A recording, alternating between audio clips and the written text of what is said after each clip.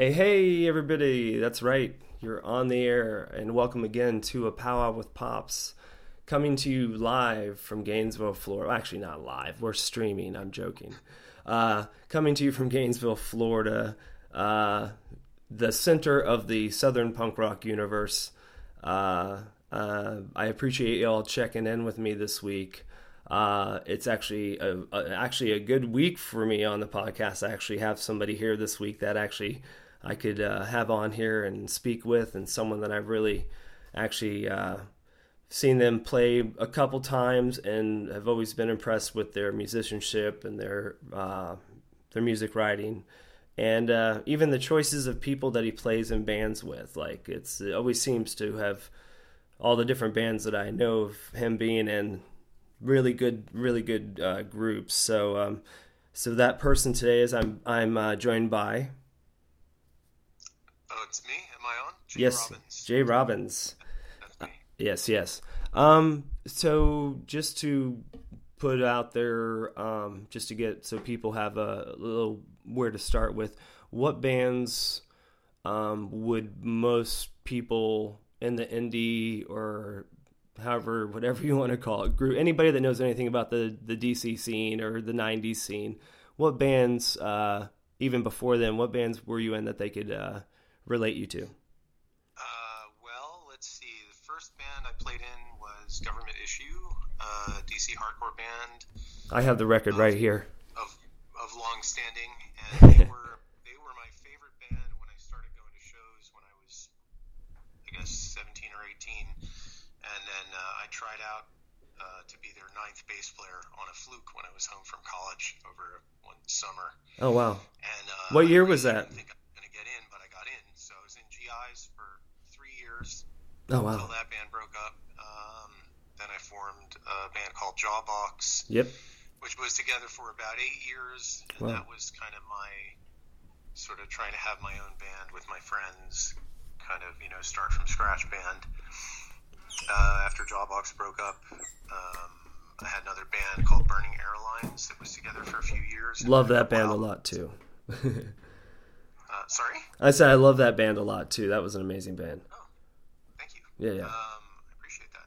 And after Burning Airlines, I had a band that then it sort of devolves into a bunch of project bands, although I had a band called Channels, which really is my favorite band I've ever been in, and that's nominally still, it still exists, but it's not very active. But Channels, and right now, well, what else did I do after Channels? Office of Future Plans, which is a band nobody heard of, and then playing in a band with one of my all-time punk rock heroes, Vic Bondi. Oh, wow. That band's called Report Suspicious Activity, and that band was initially formed as a response to the Bush presidency, George W. Bush. Right. Because Vic was just like up to the boiling point with the insanity of the Bush years. Right. He needed to let it out. And then after Obama got in, we were like, oh, I guess the good guys won. So we sort of retired that band. And now with where we're at, like, guess what? You're pulled back into it. Yeah, kind of. It's, it feels a little ridiculous to put it in those terms, but anyway, that's a... Okay. A very, very, very amazing discog, I would say. I actually have... Which album do I have right here? I have it somewhere. I found one of my government issue records that I still have from back in the day. And I put it on the other night, and I was just like, holy shit, I forgot. Because I hadn't listened to it in so long. And what record was it? It was a really great jazz record. Oh, was it Cave Wave, Boycott Stab? Oh, Boycott Stab's like, that's old days. That's like, that's not even, it's like the government issue is just like a mini scene unto itself. Was it really? Well, yeah, I mean, they were, John, who formed the band, was like, one of the kind of original sort of hardcore punk people in DC, and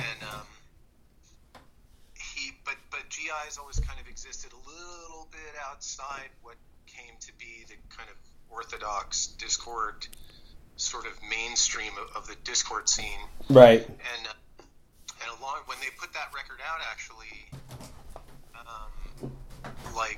they had a bunch of lineup changes. They were one of the only bands in DC that it's very typical in DC that when you had a band, if somebody left the band, it wasn't the same band anymore, so you just broke up.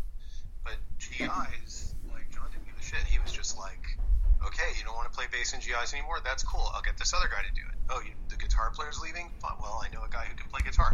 Like, so the lineup was really stable around, like, John and Tom Lyle, the guitar player, for most of the history of that band. But the rhythm sections, it wasn't a revolving door of rhythm sections. It was a little bit of a revolving door of bass players.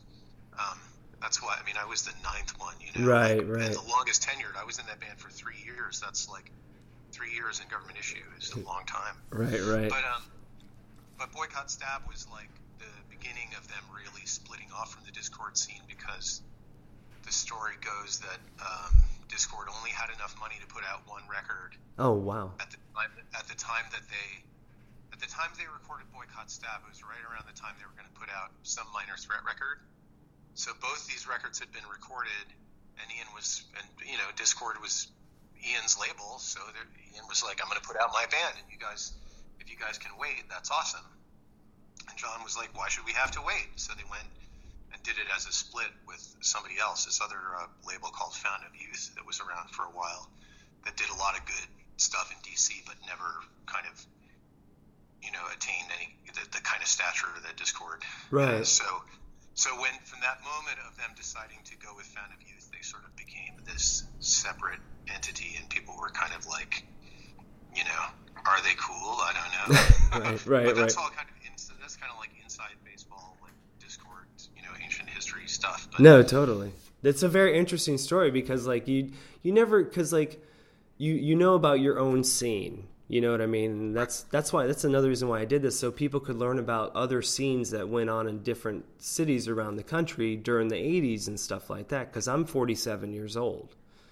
So like I got into punk rock in 1983, like that was, so it was like, which was pretty rare for a southern kid in Florida. Like I just lucked out because a friend of mine, actually, it was a summer. One friend went to New York, one went to California. One came back with hip-hop music from New York. The other kid came back with punk from California. So when I was introduced to the two of those things in 1983, I was like, I have to get out of Sarasota someday. Like, you know what I mean? Like, I was like, I have to get out. There's no 4x4 trucks for me. There's no Durango boots. Like, it's not happening. So, So when was do you come from a musical family? No, not really. No. My mom sort of always had this personal legend that I think my mom was pretty musical before she got married. I think she was really like, right. She would drop these kind of snippets. My mom was really like not a very stable person. Okay. And she would drop these kind of snippets, when I was growing up, about how, like, she used to sing with the jazz band. And, okay. Both my parents were really supportive of my interest in music. They were supportive of every interest that I had as a kid, like every creative thing. Because I was just like a super, super nerd, like kind of really introverted. Right. And so you soaked up a lot of things. What's that? You soaked up a lot of things. You like to soak up a lot of different things. You had a lot of different interests that you were able to do all at once. Yeah, I don't know how. I guess. The main thing is, like, my parents kind of let me live in a fantasy world to an extent where I could just make, like, Super 8 monster movies with claymation, and I could improvise on the piano for hours. So creativity was just opened up, and there was no stomping it at all. It was just like, let the kid do what he wants. Yeah, but you know what, though? It was very, that's really true, and I'm really grateful for it, but there was also no there was no sense that it was going to lead anywhere. Oh, right. Like, it was this very kind of self-contained private world. So for me, like, I got involved with punk rock when I was in my last year of high school in 1984, because I was in this art program, because I used to just draw and paint and stuff all the time. Nuclear explosions? Art program in high school. Sorry. And my friends in the art class, my best friends in the art class were the punk rockers. Yep. Because they were I kind of didn't know how to be. Like, I didn't know how to go and, like, be a normal kid. Right. You know, I would, like, pick last for every team, and I thought sports was stupid, and I couldn't, like, I couldn't fit anywhere. And, I got you. They were the first people that I met. Yeah. Who were like, well, you don't need to learn the rules. We're making our own rules. Exactly. So yep. I was like, these are my people, you know? Yeah. But I wasn't even that interested in the music until, like, I kind of got recruited. Like, I was actually going to see Government Issue. Oh, shit. Which was my first show. I went and saw GIs and TSOL and Marginal Man at Wilson Center. Oh, wow. Jealous. And I was just, I was like, it was like walking into this big church basement, and there's these, like, I remember these, like, kind of goth girls with big, like, weird Liberty Spike hair, and, like, everybody was just, like, such a totally alien world, and I was like, I want to travel to this planet. Yeah. This is where I want to be, you know? It's the land of weirdos. It's like where you know you belong. No matter who you are, what you do, what you look like, you belong to that world. Yeah. Yeah.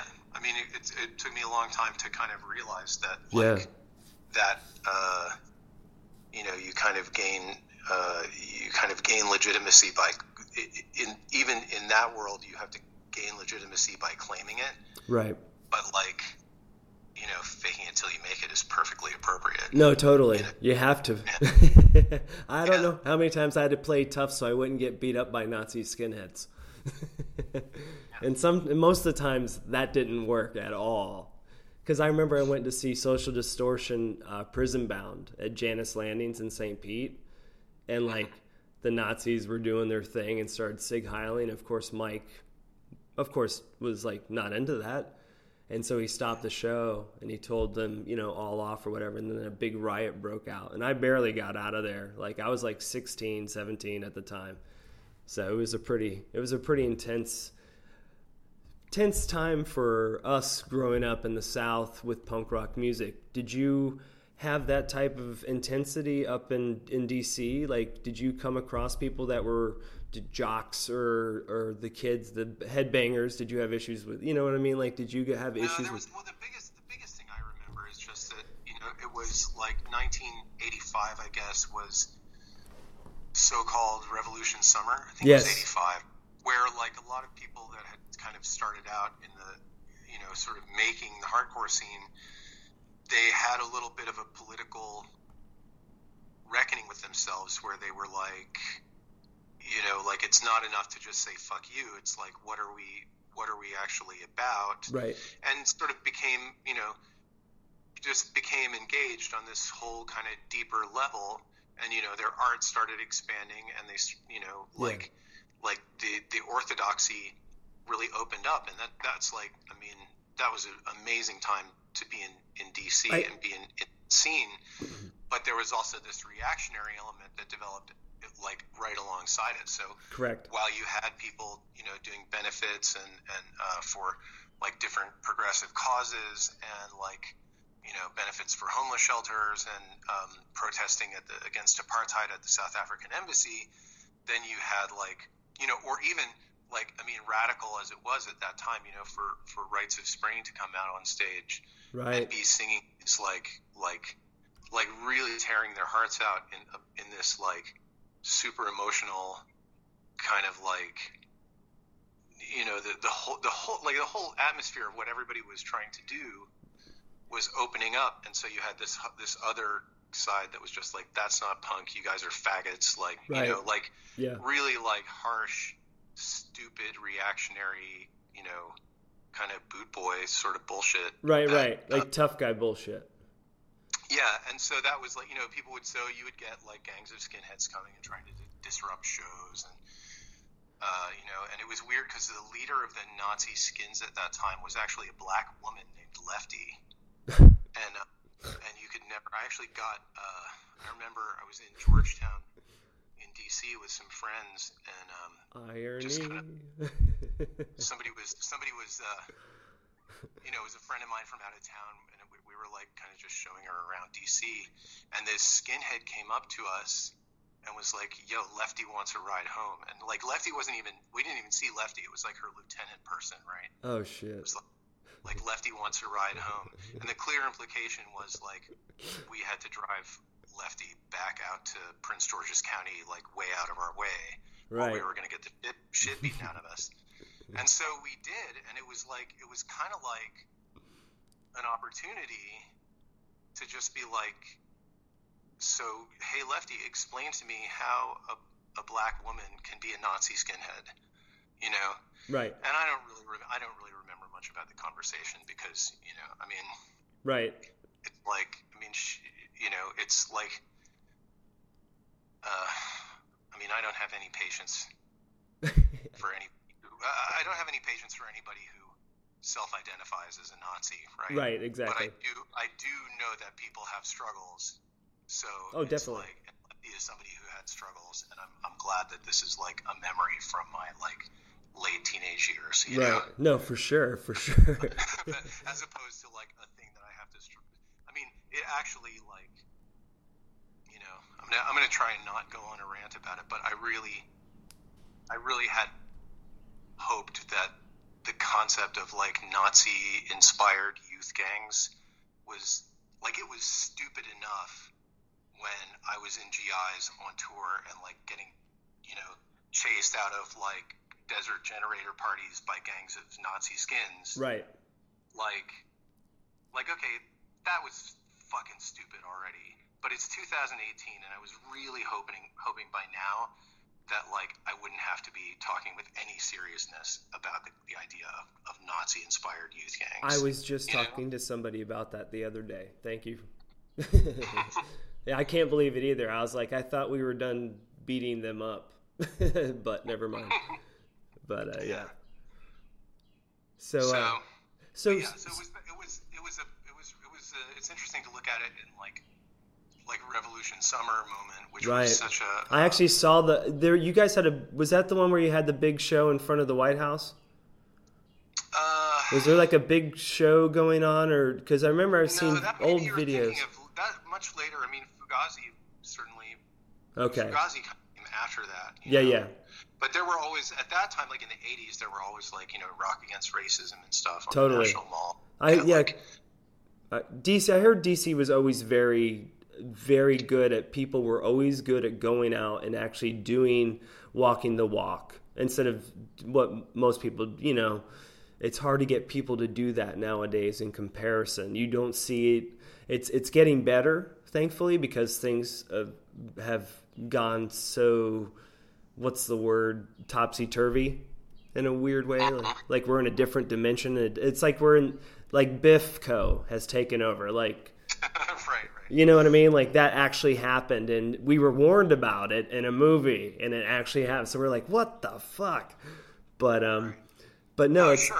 It's like a decade ago, you could have politics in this country, and there are a lot of people who sort of I'm certainly guilty of this, right? Like you sort of carry a set of political beliefs and a kind of worldview, but you're not. I think people feel more called by the circumstances, like to actually act on that now, because you can see that there are stakes. Right. Exactly. Very important ones too. Yeah. Like the future of kids. Whereas then it's like you could feel, even like 6 years ago, you could be forgiven, I think, for feeling somewhat insulated from like you're like, Obama's the president. Like, look how far we've come. Right, things are looking up. And the discussions were much more like, you could talk about Obama being the drone president. Yes. And you could get into the weeds and these kind of thorny political things. Yep. But, now we got a president who is just like, guess what? I'm a nationalist. You can't get it. You can't see anything. White is silent. Yeah, totally. Exactly. Which is insane to me. And which was always funny to me when we were like coming up in the 80s, especially dealing with Reagan and Bush. I mean, I figured Reagan probably should have been like the first warning that we were probably going to go with someone like this gentleman one day, because we used like GE's puppet actor, they're like, let's put him up and put him, and of course he's the one that started the prison industrial, that whole drugs and all the fun stuff that kind of ruined lots of working class families throughout America in the 80s. And so through all that fighting and everything, when you guys did that kind of stuff and you guys had those movements, like how does that continue even all the way up through Jawbox? Like as you guys, like as things changed even through the 90s, like, we had Clinton come in, but like he still went to war. You know what I mean? Right. Like, no, I mean, but I guess that's what I mean. What's interesting is like to have all this, like all of my adult experience, right, of politics is looking at is kind of saying, these guys who sort of seem like the good guys, like we kind of like pretend we're sort of America. If you really think that the USA is the good guys in the world, well, guess what? Look at all this other shady stuff. Look beneath the surface, right?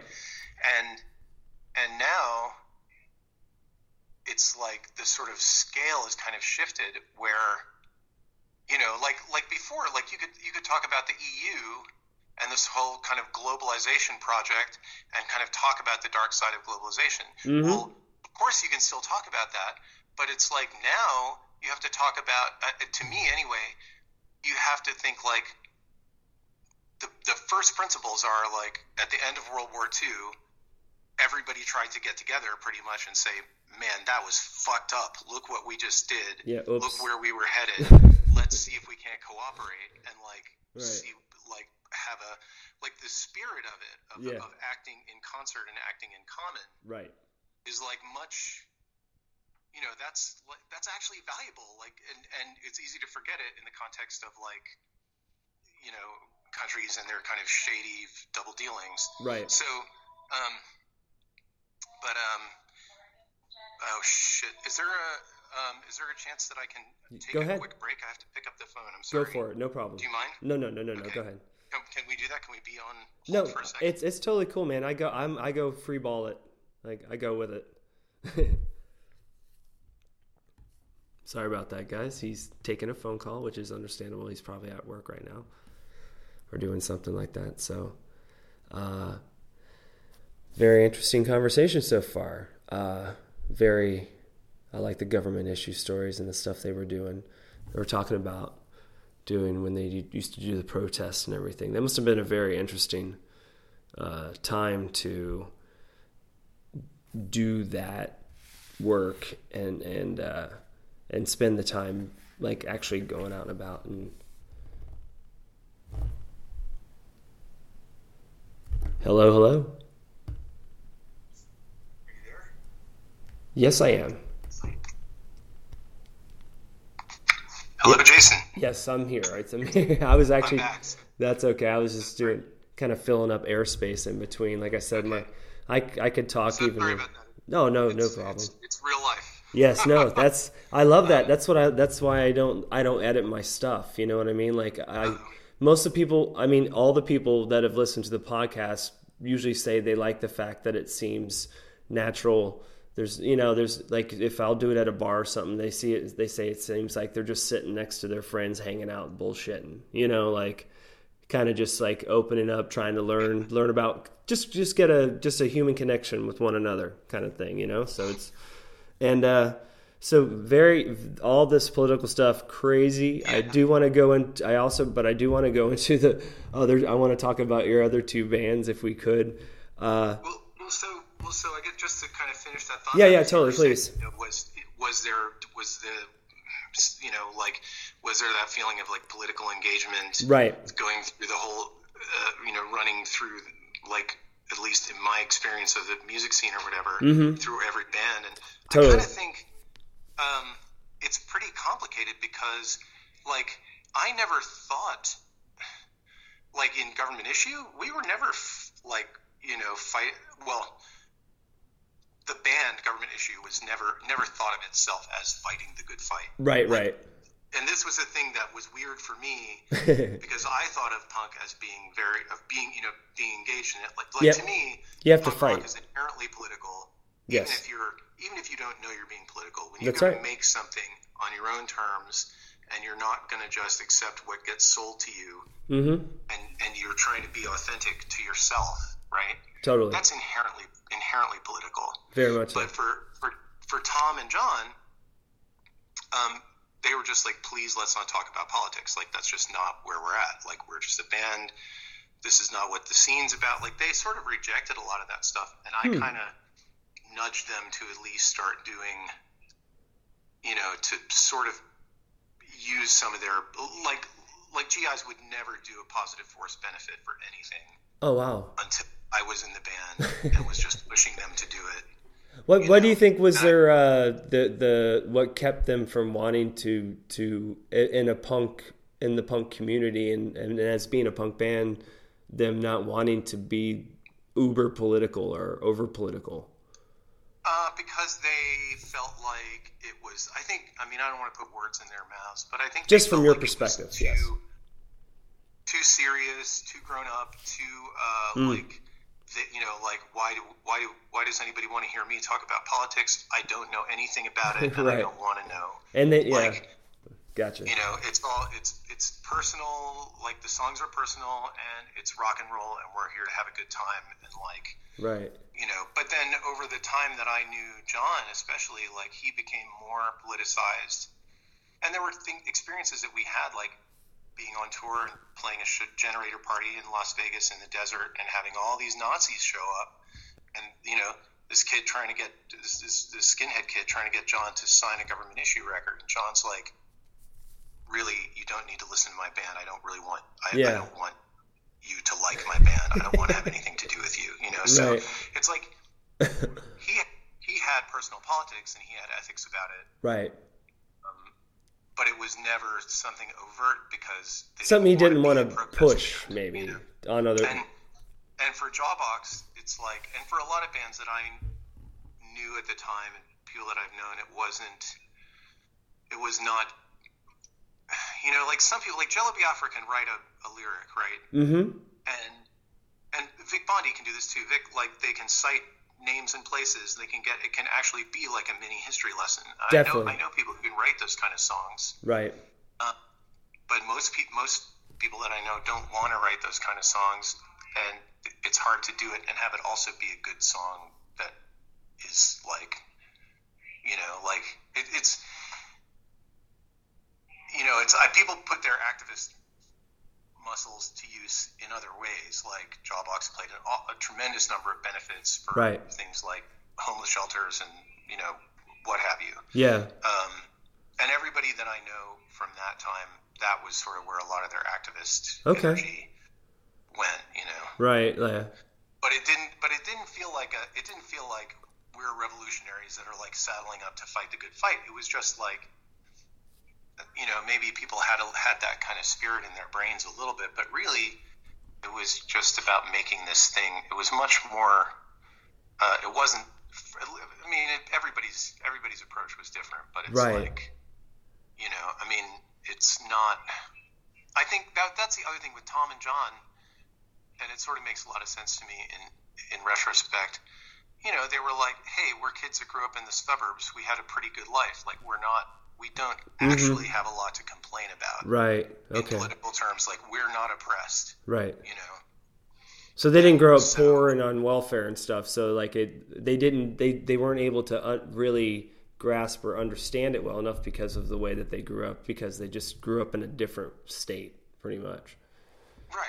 Right. Yeah. And it's like, I mean, you know, whatever. I mean, you could go around in circles articles about this shit forever. But Yeah. like, I think, you know, for somebody like, you know, the folk singer Phil Oakes. Yes. He was the very contemporary of Bob Dylan, and like there's somebody, right, who same thing. Like he grew up in privileged circumstances. He's you know, he himself was not oppressed. Right. And a lot of his songs are like names and dates type songs. But not all of them are, you know, and like he was singing with a genuine empathy for oppressed people and a genuine desire for justice, a desire to put out a message that, like, he was trying to put something out into the world that would tip the scales a little bit. Right. And that's a real thing, you know, so whatever his circumstances he came from, it's like, you know, there are people even now who are just like, I wish musicians would shut up about politics. Right, you're right. And I'm like, but that's like, part of the art form. Well, it's politics is literally everything you fucking do. Yeah. It's all political. So it's like you Very can true. you can be conscious about that, or you can just ignore it. Not choose to not be conscious of it at Right. all. You know, but it doesn't automatically make it like, you know, oh, it's, you know, I don't know. Whatever, I get worked up about it. No. I'm the same way. It's very hard for me not see. I'm controlling myself right now. Like usually, if me and my wife are talking about it, I get pretty ramped up and going about it myself. I've always been like, I've always questioned everything. I was the same way. You know, like I never trusted in anything. My grandfather was in the military. He was in Korea and Vietnam, and he was in the military for 20 years. And he himself said to never trust the government. You know what I mean? Like he said, and he himself even said, don't trust the system. And he was just a dumb, well, he called himself this. He was just a dumb hick from the mountains of West Virginia, you know, from a logger's family, you know? Right. So it's like, but he was a lot smarter than what most people gave him credit for, because the things he would tell me was way more intelligent than what my, you know, teachers would even tell me. When it comes to, he had experience, right? I mean, he's yes, in the middle of a lot of shit. I think the stuff that he saw had such a, you know, he saw more real than he wanted to see. Is what I think. You know what I mean?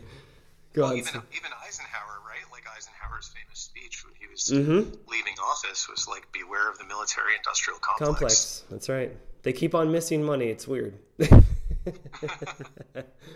I wish I could miss money that much and not get audited. That'd be really nice. Be a good day. But so when did I wanted to get to Jawbox now if we could, because I'm kind of curious about like when did Jawbox actually, when did you all meet up and start? Like how did that occur? It occurred, well, so I met Kim, when I was in Government Issue, and she and I were actually a couple. And when GIs broke up, I was kind of like, I did a brief stint playing bass in Scream.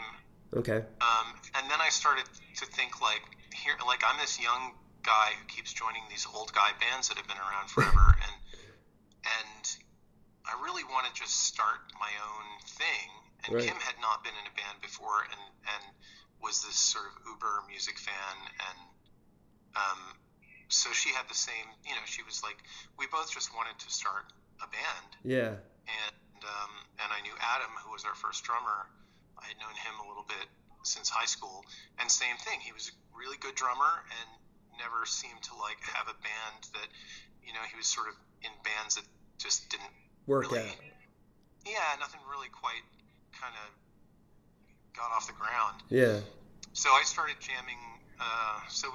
Basically, like we just, you know, and my thing with Jawbox too was I wanted to play guitar, and I wanted to move from bass to guitar because it was hard to like, I had these kind of ideas about songs, and it was hard to really kind of direct things from the bass. I don't know how you would have done that. Because I'm a bass player, and I could tell you there's no way I'd have been able to do what you did, like with the, you know what I mean? Like you definitely seems like it needed the guitar. Yeah, I don't know. I mean, it's weird. I mean, if I look back at it, I feel like most people's bands, like they're when you start playing, you're just trying to sound like the things that you like. Yep. And so I think, Jawbox was like that. And when I was trying to write for GIs, I wrote a lot for GIs, but it almost always got mutated into something that wasn't really like what I heard in my head. It was like close, but it wasn't really like, I kind of could hear the song, and then it would kind of come out at the end of the GIs process, and I'd be like, I guess that's close. That's pretty cool. Right. So, but, so I thought it would be easier to kind of get closer to the sound in my head in Jawbox, but it took a long time, I think, for Jawbox to not just sound like the bands that we were listening to at the time, Yeah, but yeah. I think that's normal. That's normal for most people's band experience. I mean, the stuff when I first heard you guys, because I'd never heard that before. Like the guitars, the drivability, but yet the nice simplicity of the bass lines, but they drove, but they were so solid. And then the guitars, the way you guys intertwined the guitar work. I mean, the stuff you guys did. Well, that didn't happen till Bill joined, which was that, like we were a trio for a while, and then Bill Barbeau joined because it just seemed like we I really wanted a second guitar because I had this. It was the same thing. Like I kind of had a sound in my head, and I couldn't do it all. Yeah, I couldn't imagine that'd have been pretty difficult.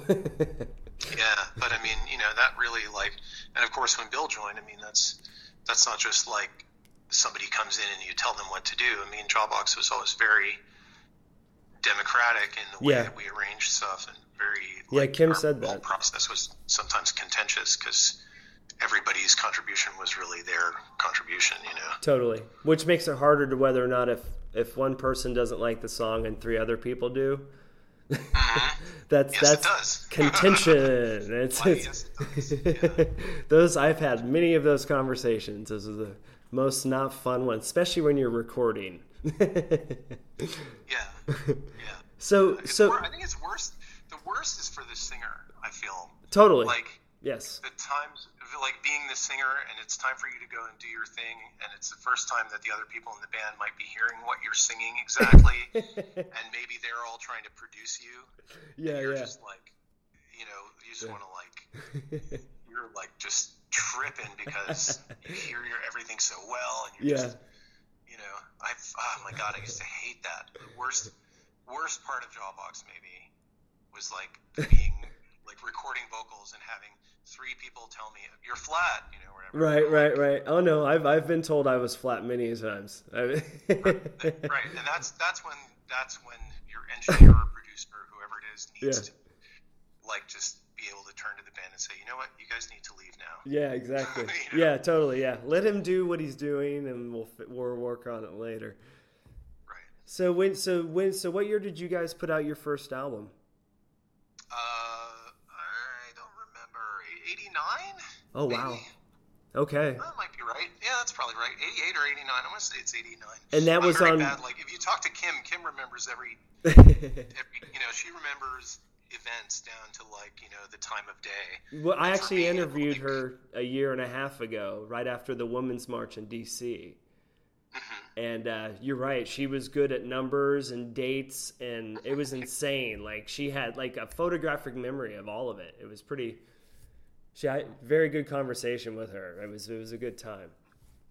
I do not have photographic memory. My memory is sense impressions. So 89, and then did you guys start right away? Just start touring?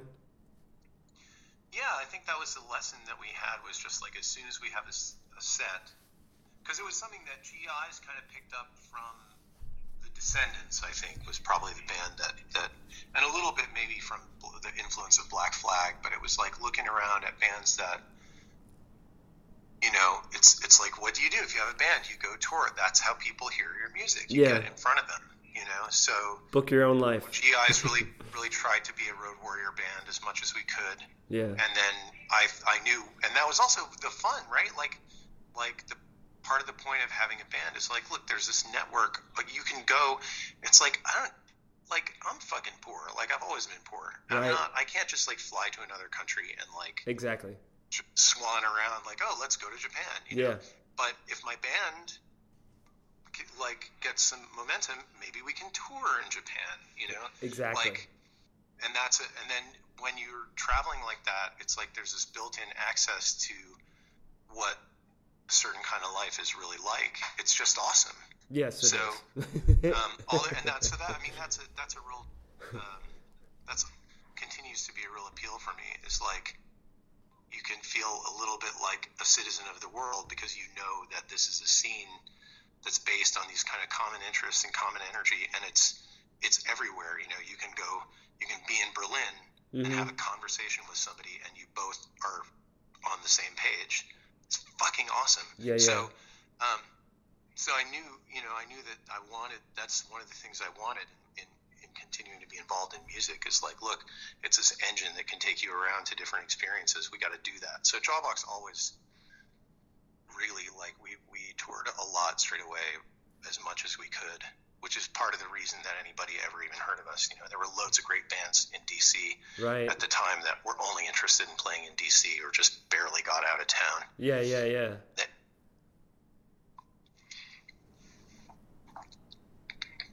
So Jawbox, you guys finally, how many albums did you end up putting out?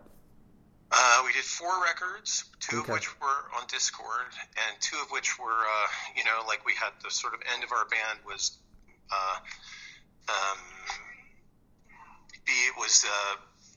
we got kind of swept up in the major label signing frenzy. Right.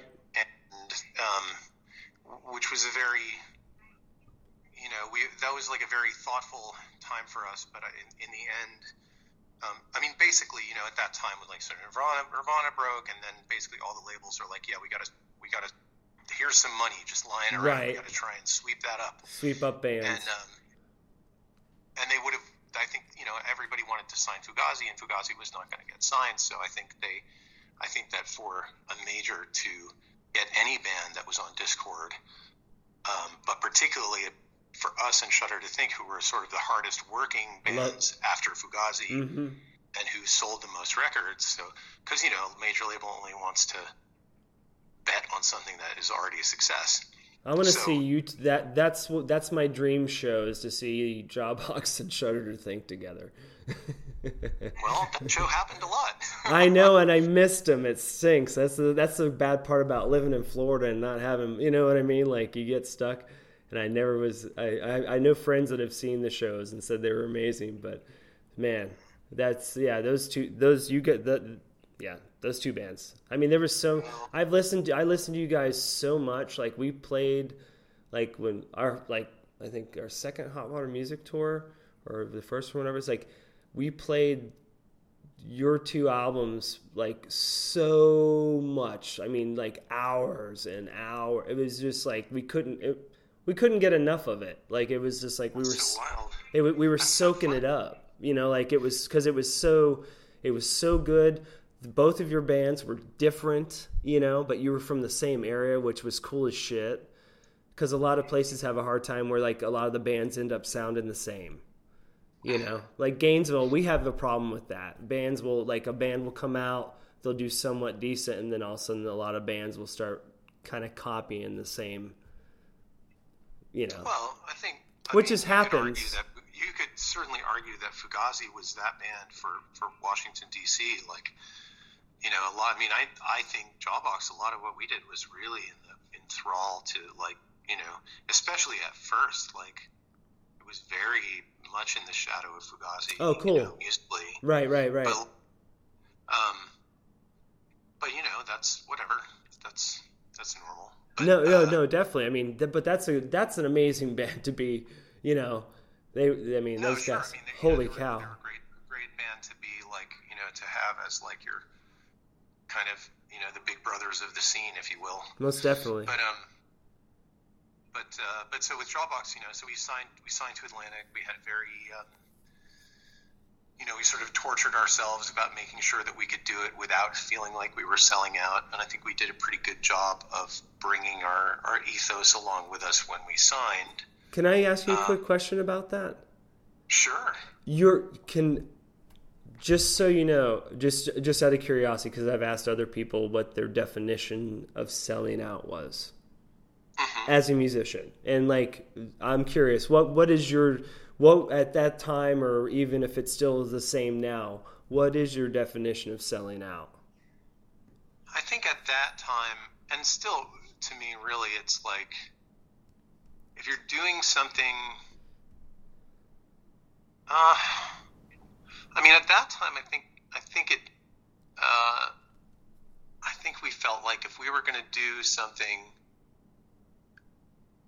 there were a couple like sellout-y type things that felt creepy that happened when we were on Atlantic. Okay. But for the most part, our whole, it was like we did a photo shoot with David LaChapelle. Right. And it was just like we're being kind of dressed up like mannequins, and it feels really like it's not I remember that picture.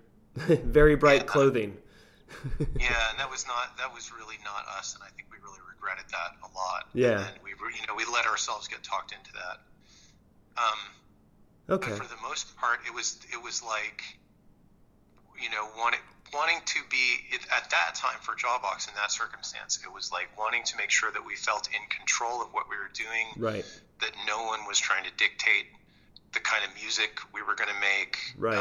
Or where we should or shouldn't play it, or how much we should charge. We felt a real connection with people who liked our band, people who came out to see us. It's like, that was huge to us that anybody, and it's still huge to me, like that anybody gives a shit about something that I do creatively. Right. I'm like, that's huge to me. I'm like,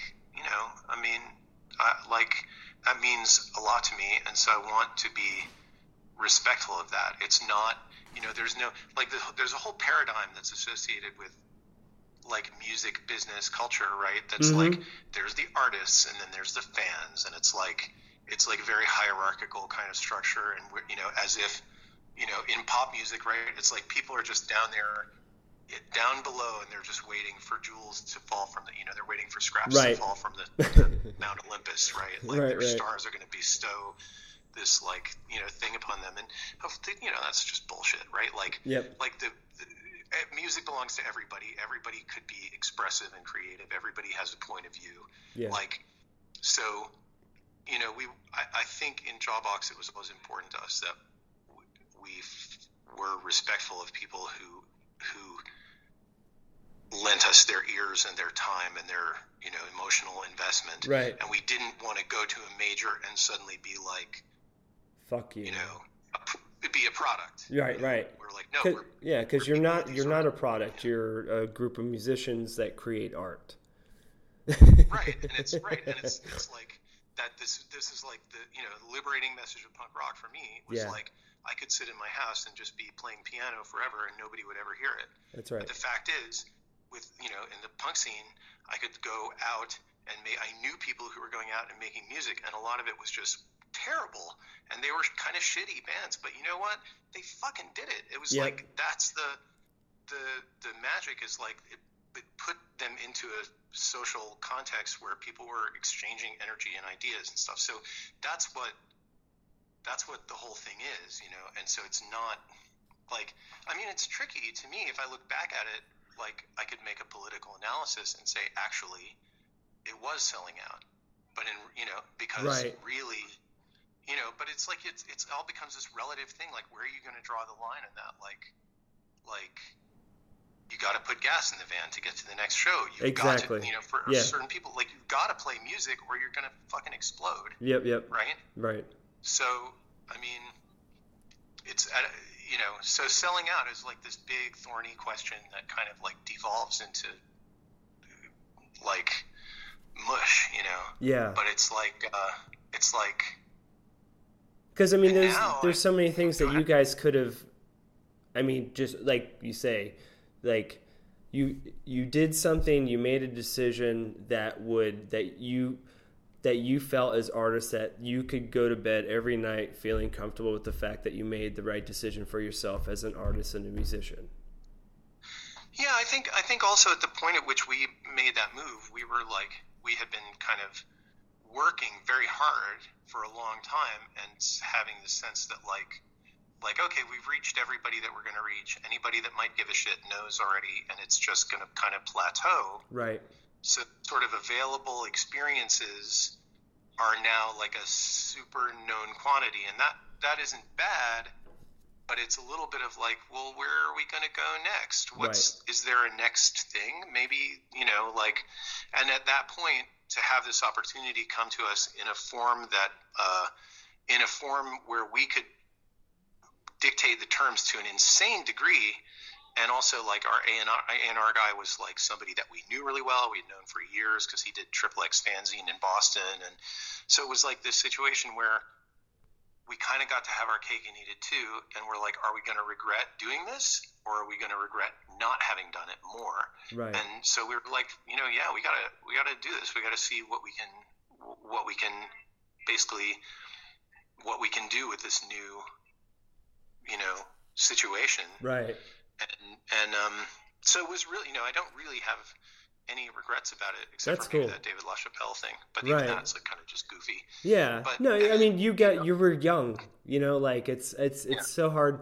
That's the thing. Like people, I try to get across on the podcast a lot that, you know, like every individual artist and every person in these bands all have individual, you know, circumstances and things that they're going through and the things that they have to, I mean, you're an individual, but yet you're married to 3 other people, you know, in a way. It's like, you got to think of yourself, but then you have to think of the 4 of you, and then can the 4 of you all agree on the same thing? And which is kind of neat that you guys were all able to come to the same conclusion on that decision and be, you know, and support one another in that way. And you're, I mean, it's weird too, because I think that if we had not gone to Atlantic, in all honesty, we might well have broken up, which would have been a shame for us, because I think the records that we made when we were on Atlantic were the best records that we made, and they were the most authentic to like they're the records that were the least like record collection records. Right. Like the first 2 records are like,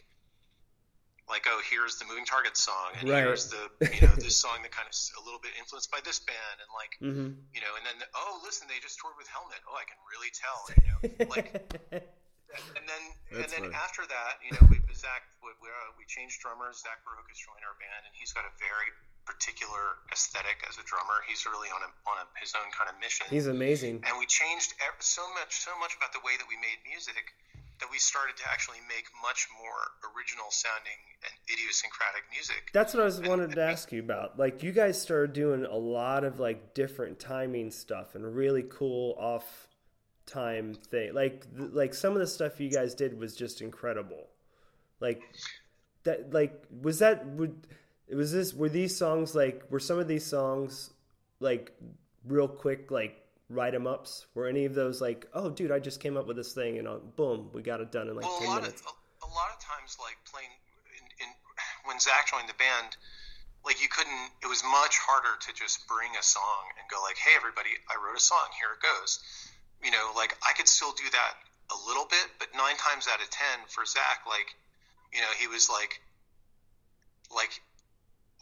he's never been interested in just going like rang dang to get the dang, right, just like punk backbeat thing. Like he could, like, that's like the most boring thing in the world to him. So I always felt like if I could get away with a song like that, that he must think it's actually a really good song. So I would always feel better about it. Right, but right. Most of the time we could just, you know, we'd go in the basement and like jam around some beat that he came up with, and then, you know, just kind of fit the puzzle pieces together. If somebody had one idea, we'd all, you know, like Kim would have a bass line, and we'd start building off of that and reacting to it. But a lot of it came from his beats. And so a lot of your songwriting with this with Jawbox was just jamming.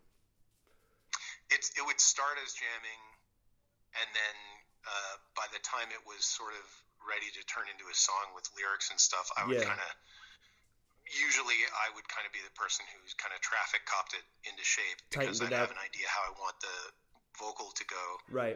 And I'd be like, this would be a lot better if we played this first part longer, so I could kind of get a longer phrase in, or, that kind of thing. Like the structures. Build up the tension and let loose and all that kind of stuff. Yeah, the structures might come around the vocals in the end, but Right. like all the elements were tended to be things that we would come up with almost on the spot. Oh, wow. You know, because premeditated things, like I said, there are songs that I wrote that were like really pretty much written, and if Zach didn't feel like he could kind of do his thing to them, they tended to die an early death. You know? Oh, okay. So He would make sure they didn't work. Yeah, kind of. He just wouldn't, you just Drummers like, are good whatever. at that. Drummers are good at that, especially if they're a good drummer. Right? Yeah, they can kind of steer the ship. Yep. But I mean, I think it was great because it changed.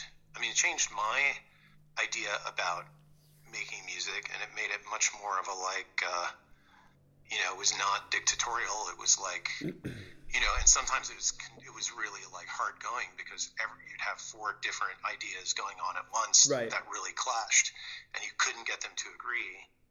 And then, sometimes we'd get into this perverse thing of like, well, them not agreeing is what it's all about. That's going to be awesome. And I hear some of that stuff now, and I'm like, stop. Yeah. Like I want you to communicate with me. I don't want you all to shout at me in Yeah. different languages at the same time. Exactly. But Definitely. it's I mean, I think that it was a pretty cool thing to be doing for Yeah. me at that time. Yeah. I mean, he's an amazing dude, an amazing, we're still really good friends, and Awesome. he's he's a pretty inspiring guy, just like in terms of he's an autodidact, like he's kind of taught himself all this, like a tremendous breadth of stuff, Right. just by being a curious person, Yeah. and Someone who's always in search of something, which is like kind of interesting to see, especially when it comes to like a musician. So, for sure. yeah.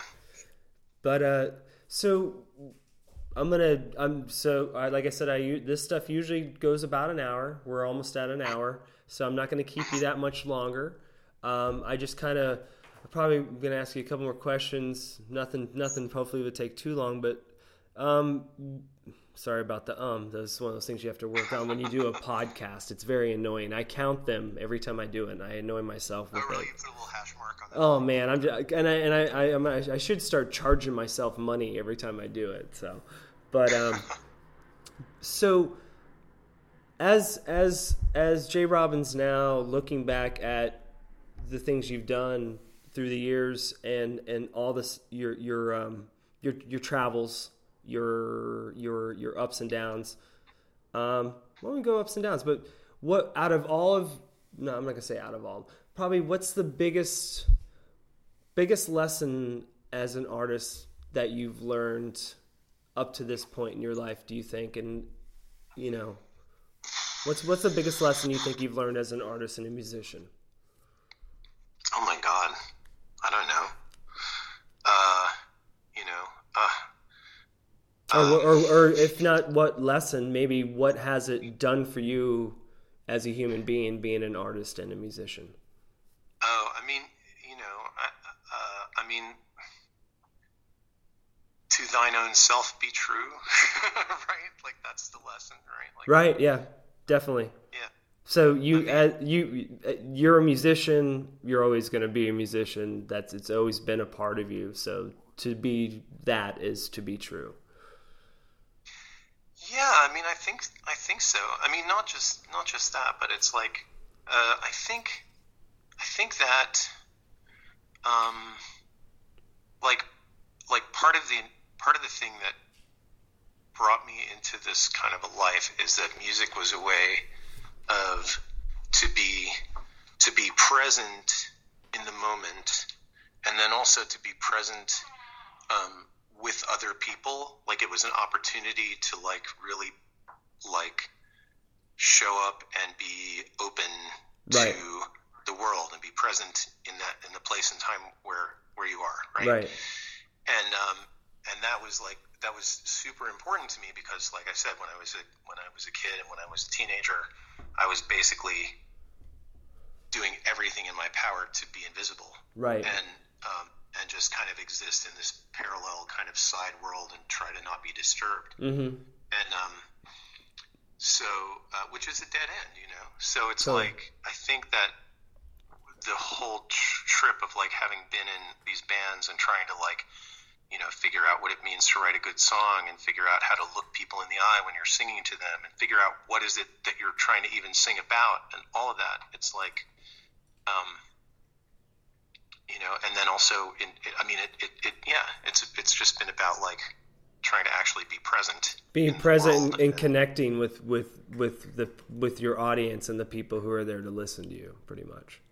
Yeah, I mean, just literally being present. Yeah. In the moment. It's that's a very Buddhist mentality to have or to figure out at a younger. I'm just now figuring that out at 47. So. Well, I mean, I'm 51, and wow. I think that's a lesson. I mean, yeah, that's something that you have to. I think you probably ought to think about every day. But I mean, that's the point at which also, I stopped wanting to tour so much. Like when I got married, I was like, that was the first time that I started to feel homesick, and I was like, like the adventure is now I'm with another person and I'm sharing a life in this way. So it's like definitely that's where I really want to be, Yeah. But I mean, so that was sort of the end of me wanting to go. Like up till I got married, I was just well, I'm gonna, I could be on tour for 6 months, and I'm like, no way. Yeah. Oh, I know. I got lots of friends that got married that stopped touring as well because it's the same thing. Once you find that your real partner, that person that is truly on your team, because there's really only one, and that's the person you end up marrying. Like that person. Hopefully. Yeah, hopefully. I'm knocking on wood. I'm almost 20 years. I'm 19 years this Halloween with my wife. So it's I met a goth girl on Halloween night. How weird.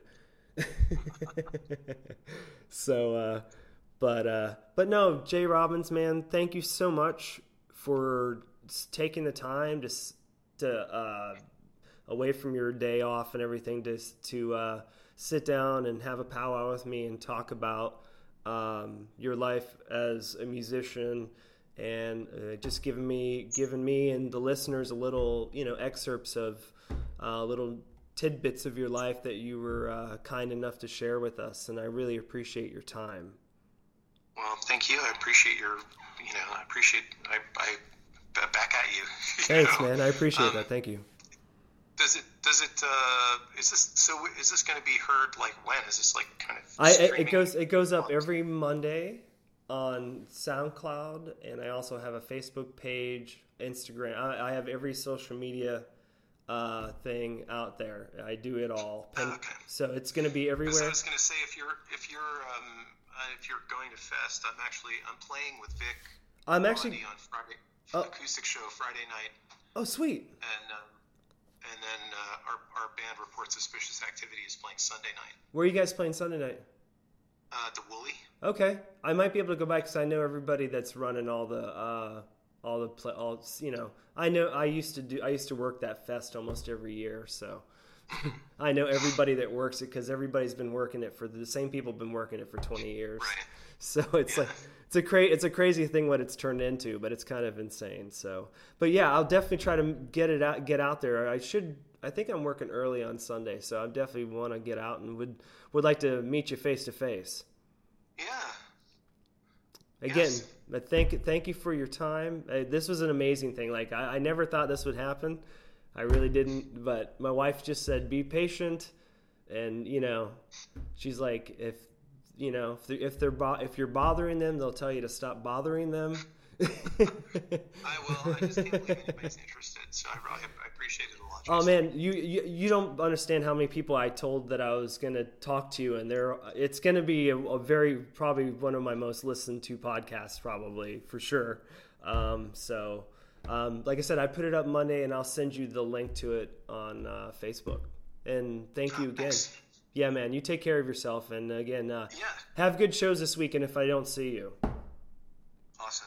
Thanks a lot, Jason. Take care. You too, Jay. Bye. Peace.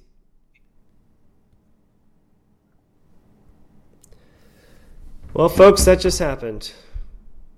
I got an hour and 4 minutes with J.Robbins from Jawbox. I hope I got all of that. I can't believe it. I appreciate y'all for listening. You guys have a great day. Deuces.